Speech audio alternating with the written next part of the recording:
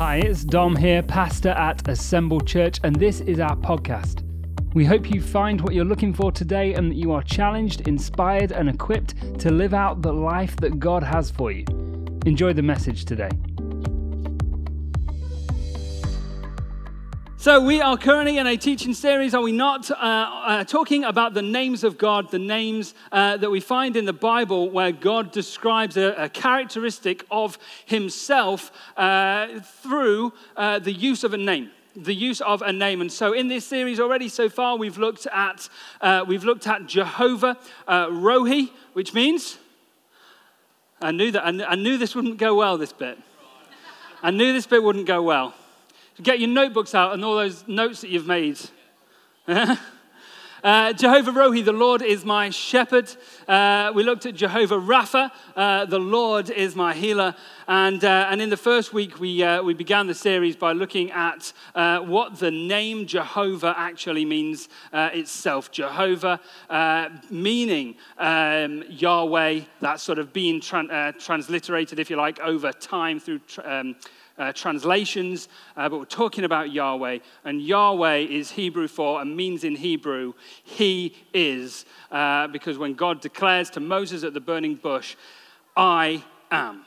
And so this is who we're talking about. When we're talking about the Lord, we're talking about Yahweh, Jehovah, I am. And through the names of God, we can get an understanding of some of the characteristics. Does that make sense? Yes. Does that make sense?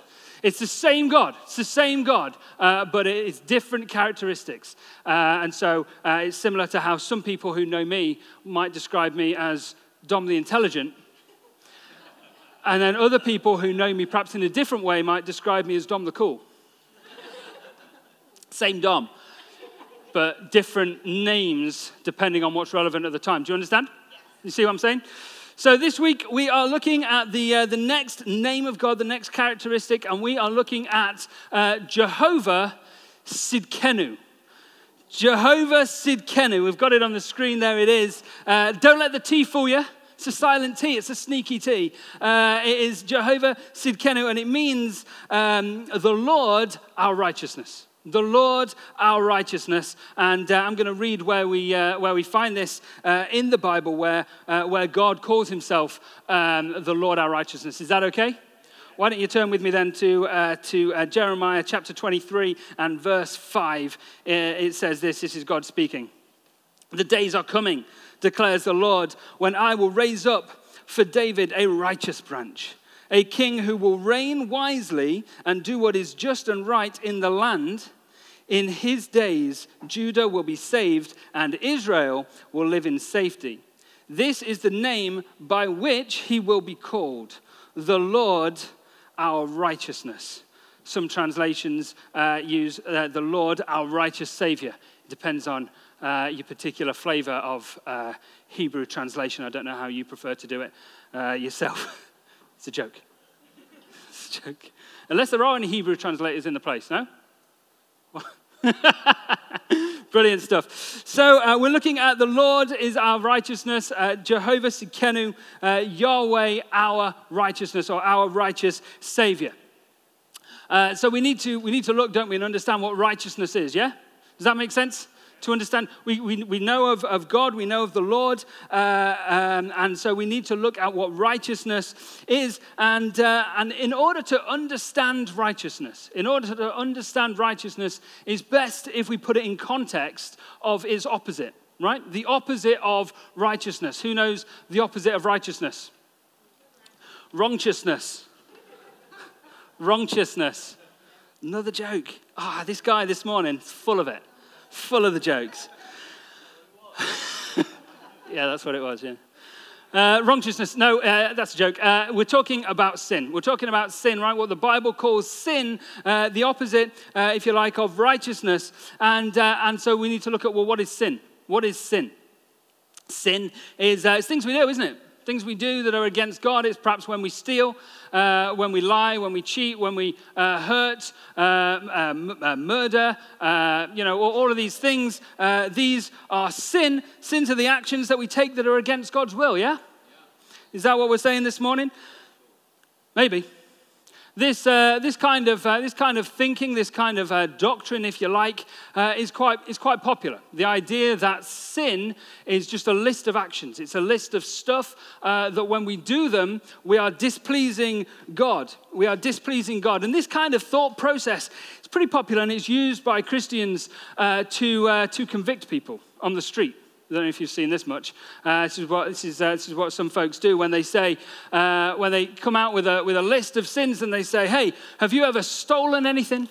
Even just a pen from work, have you ever stolen anything? And the response is usually, well, yeah, I've stolen things.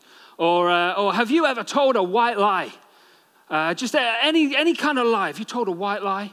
Even if it's, when your wife asks you if she's put on any weight and you've said no, but really you're thinking, yes, that's still a white lie. Have you ever told a white lie? And all the men are like, yeah, I've told a white lie. And then the response is, well then, son, you are a sinner and you need Jesus. And this is what we find, sort of Christians, some Christians do on the street, and it's almost really a bit sort of trickery. I don't see this kind of outworking in the ministry of Jesus. Convince them that they've done something bad, and then tell them that the solution is Jesus. Pretty popular, isn't it? Pretty popular. We come out with our list of actions, and we say, if you've done any of these, you're a sinner. But the challenge is that it's 2022, and morality is relative. Morality is relative in our culture. What's right and what's wrong is relative. Gone are the days where society in general can agree what is right and what is wrong. We as Christians have the Bible that we go to for morality and our moral compass. And so this is our solid rock of truth. But have you ever tried convincing somebody that their choices, their actions, or their way of life is sinful just because a book that they don't even read says so? Doesn't work. It doesn't work. And so this presents a challenge for us. If sin is all about actions, and yet we live in a you do you and I'll do me kind of culture, then it gets harder and harder to convince people that they're sinners and that they need Jesus. But I think that we need to look at what the Bible's definition of sin is, because we've created a problem. This is a problem of human making. And we need to understand what sin actually is from a biblical perspective. Is that okay? So we've suggested that it's a list of actions, but I actually want to understand what the Bible says. What the Bible says. Is that okay? So the word for sin in the Bible, in Hebrew, it is the word hatat. Say hatat. Hatat, yeah, and you have to do the thing because it's Hebrew. And you sound sort of really cool and like you know what you're talking about. And in Greek, the word is hamartia. Hamartia. Hamaratia. So we've got hatat and hamaratia, and the word means to fall short. It means to miss the mark, or even to have evil, perhaps within us. That's what these words, one in Hebrew for the Old Testament and one in Greek for the New Testament. That's what we're talking about here. And the Bible gives, I think, a pretty good picture of what sin is when we look at Psalm 51 and verse 3-5. This is a psalm of David here, and we hear David speaking, and this is what David says. For I know my transgressions, and my sin is always before me. Against you only have I sinned and done what is evil in your sight. So you are right in your verdict and justified when you judge. Surely I was sinful at birth, sinful from the time my mother conceived me.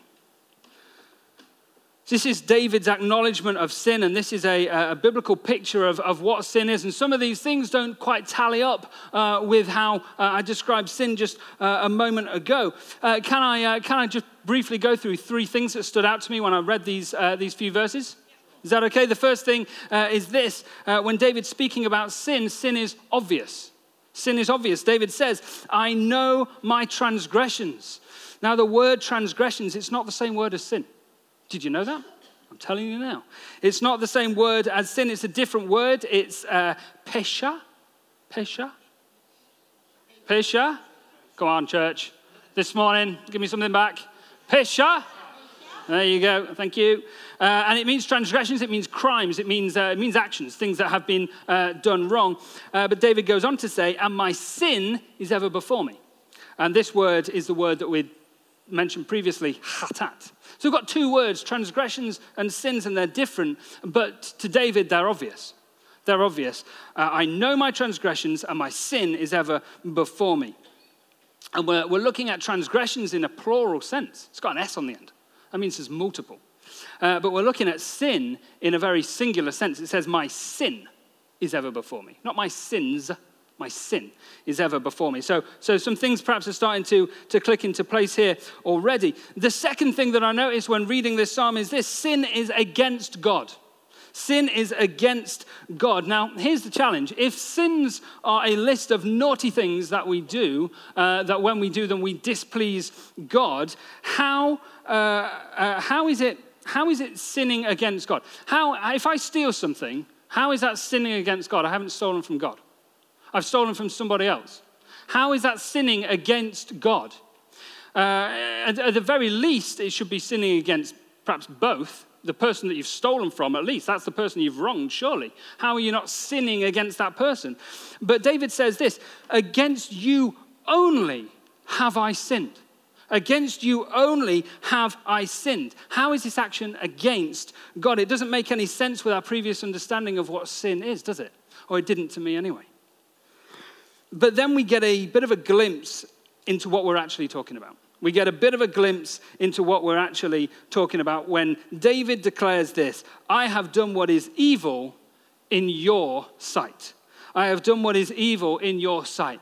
And here we get a different understanding. We get a bit of a different perspective of what sin is, what this evil actually is. See, the sin is not necessarily about the action that was taken, but it was actually about what was present that allowed that action to happen. So the sin is what was present to allow the action to happen. The action, the transgression, if you like, is stealing. Yeah, if I steal something, that's the action that I've taken. But the sin is doing so when God has specifically told me not to. See, God declares in the 8th commandment, he even wrote it in stone, thou shalt not steal. And so when I steal something, what I'm doing is deliberately disobeying God. I'm going against what God has said. God set the standard, don't steal. I've stolen. The action itself is not necessarily the sin, but what it takes to disobey God is the sin. Does that make sense? Does that make sense? And that is how it is only possible to sin against God, because nobody else set the standard. God set the standard. He said, don't sin. He said, don't steal, sorry. I've stolen. I've disobeyed God. And so I'm only sinning against God, even though I'm stealing from somebody else. Does this make sense? Does this make sense, church? Okay, good. God set this standard, and we're not meeting the standard, and that is how our sin is against God. The third thing that I read, that I get from this psalm is this: sin is a condition. It's not necessarily an action. Sin is a condition, and if we're basing sin on actions that we take on this list of things that we do, as we sort of started with at the beginning, how is it possible for a baby to be sinful? How is it possible at the moment of conception for there to be a sinful clump of cells? How is that possible? Does anyone know? I don't think it is. If we're talking about actions, because a baby can't do actions, can they? No? Unless you count like kicking and stuff in the womb. It's quite violent, maybe. Maybe that's what David means. Well, how do I know? Good question, Dorothy. I don't. So what we're talking about is more of a condition than a sin. Now, when we think of sin in terms of actions, it becomes an opinion game, doesn't it? It becomes a weighted game as well. It's all about who is better or who is worse. Oh, well, this sin is not quite as bad as all the rest, so that's not a challenge. But this sin, well, this is super bad. So, we'll put that at the top of the list, and you get loads of points knocked off if you do that one. And so we rate sin based on action, but this is the challenge. Sin is much more complicated than transgressions. Sin is far more complicated than transgressions. It's part of the human condition. It's missing the mark that God sets out for us. Not just by what we do or don't do, but by a condition. And we see in the Garden of Eden, don't we? This is where this all started. We see in the Garden of Eden a single act of disobedience towards God that ushered in the age that we're living in. Paul calls this age in Galatians the present evil age. The present evil age. That's the age that we're in. And kick-started by the disobedience towards God in the Garden of Eden. This is where it all started. God said, don't eat from the tree. What did Adam do? Ate from the tree. God said, don't do this. Adam did this. And then that was the first sin. This is the transgression where it all sort of happened. And the Bible tells us, does it not, that through the disobedience of one man, that's Adam, the many, that's us, were made sinners. That is the condition. That is the condition. The action of disobedience gave way to the captivity of sin. The captivity of sin. Through Adam, humanity failed and missed the mark. A bit depressing this morning, isn't it, in this place today? Yeah? Oh, not sure. Paul talks a lot about sin. Paul talks a lot about sin in his writings in the New Testament, mostly in the book of Romans. It's a great book, and usually in a singular way. Usually, God talks about sin in a singular sense, Rather than sins, he talks about sin. Is that okay? Can I show you? I'll show you. In Romans 6:12, Paul writes this, therefore, do not let sin reign in your mortal body so that you obey its evil desires. And so we're talking about sin in a singular sense. Sin in a singular sense. And Paul's saying, don't let it reign. Don't let it reign. Paul's not talking about action here because actions can't reign. He's talking about something else. He's talking about sin almost in a sense of a power. A power that has, that perhaps has a captive, that holds humanity captive. That is how Paul is speaking about sin. And then Paul says, so that you may obey its evil desires. The evil desires of sin. Not our evil desires, interestingly. Did you read that? But sin's evil desires. So we're talking about sin in way of power, but this power gives way to action, which confusingly we also call sins. Do you see what I'm saying? Do you see what I'm saying? Sin manifests itself in action. I think it's really important to have a fuller understanding of the concept of sin and what sin is, because if we're not careful, we can boil the gospel down, can't we, to behavior management. We can boil the gospel down to behavior management, conviction of people almost by trickery. Have you done this? Well, then you need Jesus. And it's not that that's necessarily wrong, but the gospel has so much more to offer. The gospel is so much more than that. See, sin separates us from God, not just the actions, but the condition of sin, the power of sin. And the gospel is not only concerned with treating the symptom, the actions, but the gospel is concerned with treating the cause. The gospel is concerned with treating the cause, the power of sin, which manifests in decisions, in actions, in ways of life. The gospel treats, yes, the symptom, but also the actual disease, the actual underlying disease. And so when we boil it down to just action, we're missing so much of what the gospel has to offer. So much. Can I show you? Can I show you? Great. So we read and we know that God, being a holy, righteous, and just God, that's who he is. He can only be in communion and relationship with those that are holy, righteous, and just themselves. And since the failure of humanity in the Old Testament, in the Garden of Eden, as we've just spoken about, since that time, God, the Old Testament records how God shows the depravity of humanity. It's getting worse, isn't it? It's getting worse. First you're talking about sin, now you're talking about depravity. Where have I come this morning? Sorry, it gets better. I'm excited. Right, so the Old Testament records how God shows us our own depravity. I'll show you. And it serves to show us just how unrighteous we are. But this is important, and it's for a good reason, don't worry. It's not just getting down on us. I'll show you.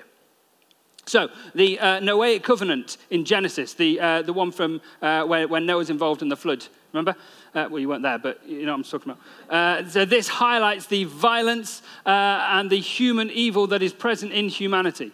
So that's what's highlighted in the Noahic covenant. The second covenant, the Abrahamic covenant in Genesis also. This highlights God's desire to set apart a holy people. This is what God wants.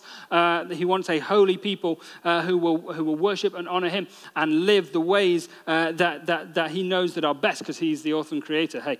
The third covenant, the Mosaic covenant in Exodus, this highlights what is needed from a set-apart people, right? This is where a lot of the law comes in. We're going to talk about the law. Oh, can't wait to talk about law.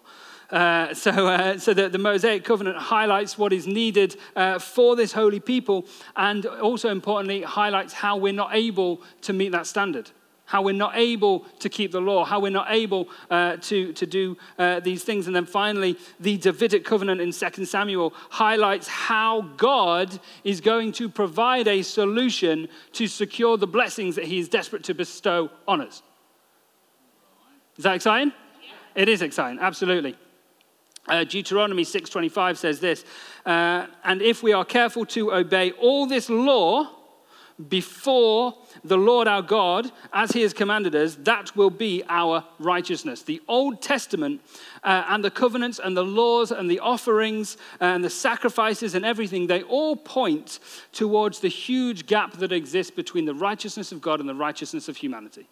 That's what the Old Testament is there for, how we're missing the bar, and therefore pointing to a solution. Pointing to a solution. Because how can the unrighteousness become righteous? We can't, can we? How can the lawbreaker keep the law? We can't. How can the ones who brought sin into the world defeat it? We can't. But he can. God made a way, and it's all about the law. It's all about the law. I'd like to show you. This is where it gets exciting. It's not all doom and gloom, church, this morning in this place. So I'm going to quick fire through some verses, if that's okay. Romans 10:4 says this: Christ is the culmination of the law, so that there may be righteousness for everyone who believes. Acts 13:39 says this: through him, everyone who believes is set free from every sin, a justification you were not able to obtain under the law of Moses. Romans 3:22 says, the righteousness that is given through faith in Jesus Christ to all those who believe. There is no difference between Jew and Gentile. And in Galatians 3:24, Paul writes this: therefore, the law, the Old Testament, the covenants, the sacrifices, the offerings, everything that went before, the law was our tutor to bring us to Christ so that we might be justified by faith. The law points to Jesus. The law of the Old Testament, the covenants and sacrifices, point to Jesus. It highlights what is needed by a holy and righteous and just God. It highlights just how much we miss that mark by over thousands of generations, thousands of years, generations. It wasn't just one or two bad eggs, but humanity as a whole is not capable of keeping this law. It's highlighted. And so Jesus comes, he's sent. He's the only one capable of keeping the law. He's the only one that is truly righteous. He's the only one that is truly righteous, and his righteousness comes from obedience to the law.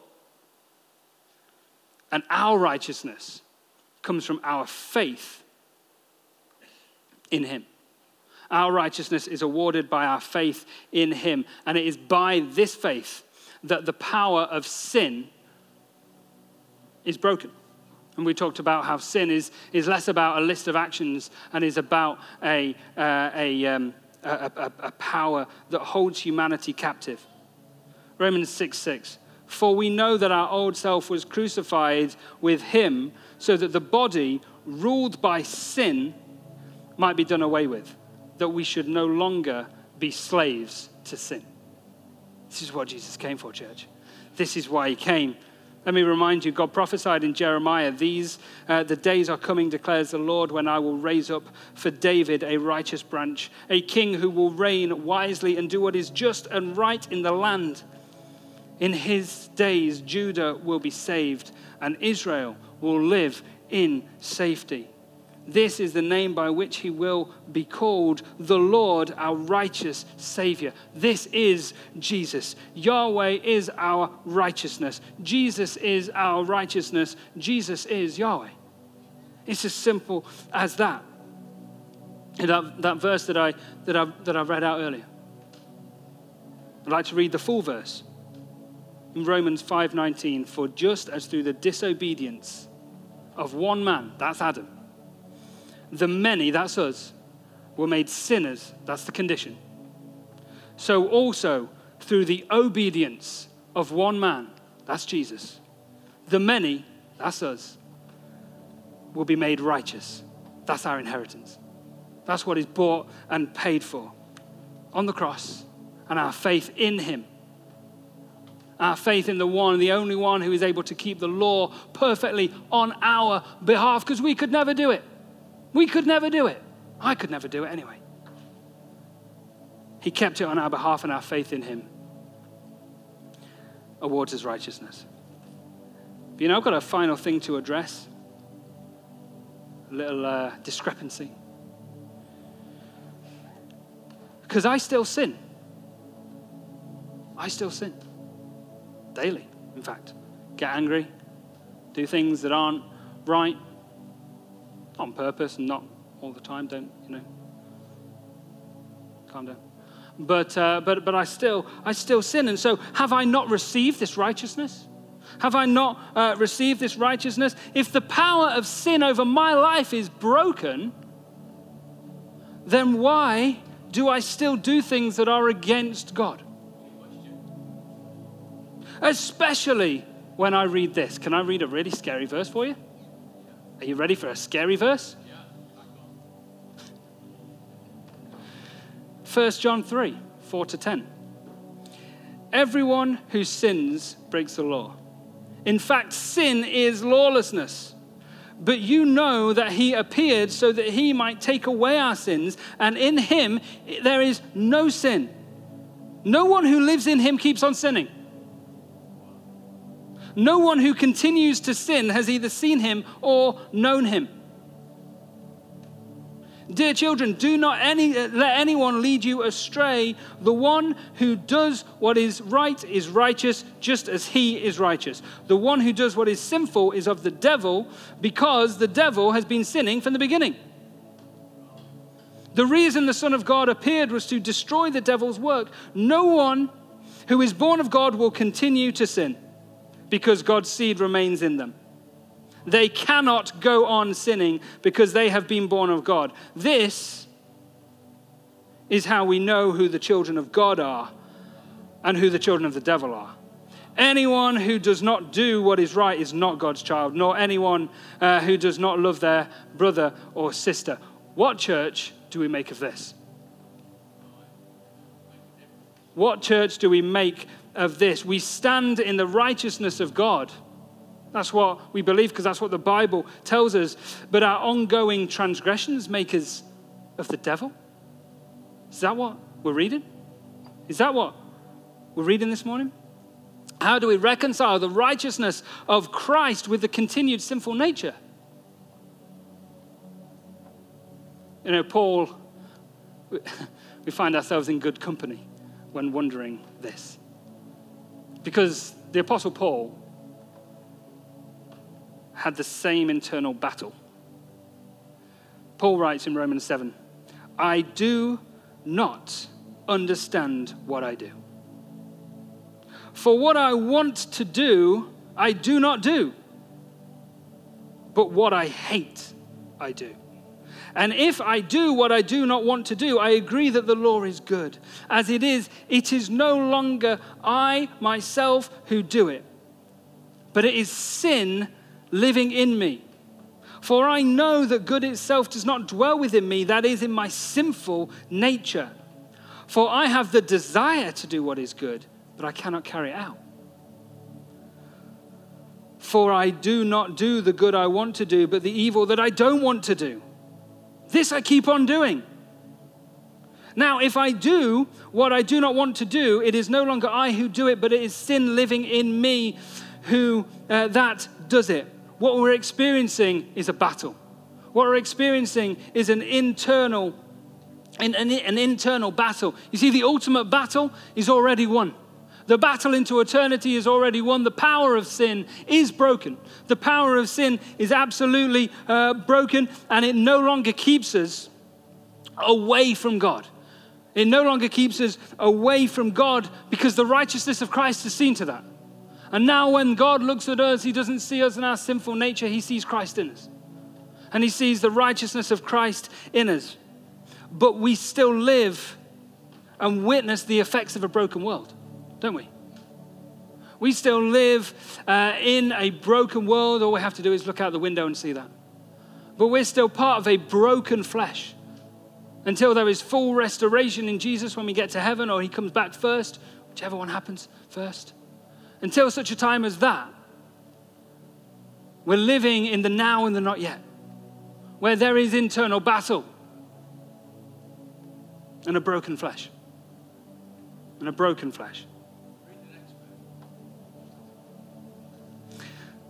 No. So what have we got then? Have we got a free ticket to sin? Maybe? Free ticket to sin, all sin is paid for. We're free into eternity, and so we can crash out and sin now. Is that right?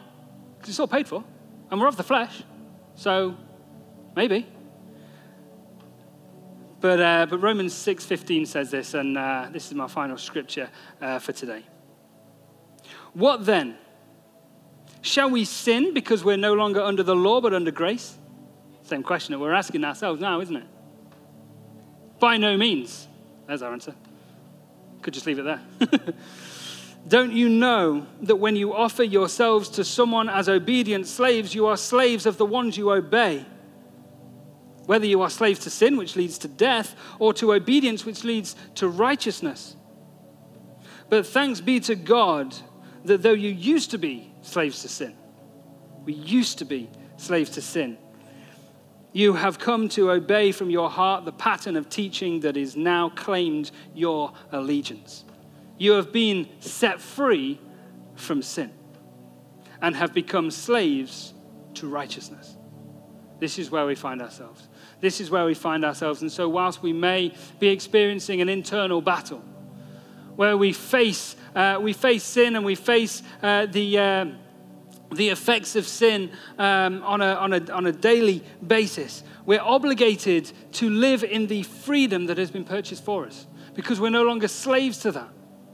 We're now slaves to righteousness, and we're not able to live fully in that yet.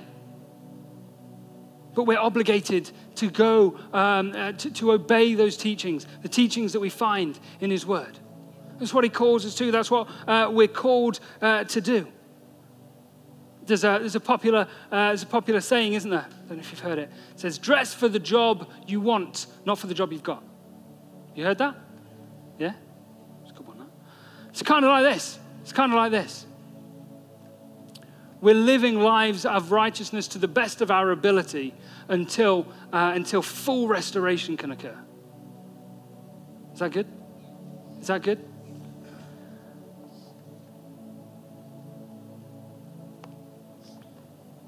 I think it's really important that we study the Word of God, that we gather together to understand these things, because there are some tricky concepts, aren't there? There's some tricky concepts. We've gone through some stuff this morning. Because there are truths in this Word that are perhaps sometimes a little bit uncomfortable. It's not the easiest book to read, you know? If you want an easy book, then, I don't know, Enid Blyton, something like that. But this is the truth. This is the Word of God. And sometimes it's difficult to read, and the truths are difficult to take in, but it's tough. We don't get to be the judge of which bits we want to pick and which bits we want to choose. Because it's the Word of God. It's the Word of God, and I love gathering here every Sunday morning so that we can open it together, so that we can read it, so that we can understand it, so we can go through it, so that we can learn more of who God is, what He's done for us, just how blessed we are. And so I've enjoyed being here this morning speaking about the righteousness of God, our righteousness, the righteousness that we can inherit when we choose to accept Jesus into our lives. And every week we give an opportunity for such a time, for the first time, and so we'll do that now. If you're in this place this morning and perhaps it's your first time, or maybe you've been several times, or maybe you've been to other churches and you've never really been sure, but perhaps you've heard from God this morning. Perhaps you've got a feeling in your tummy, maybe butterflies, I don't know. Perhaps you've heard from God this morning, and you've heard of the righteousness that only comes through Jesus and through faith in Him. And you're saying, yeah, that's me. I want that. I need that in my life. That's all for now. We pray that you heard something that brought life to you today, so that you may go and be the person that God called you to be. God bless you.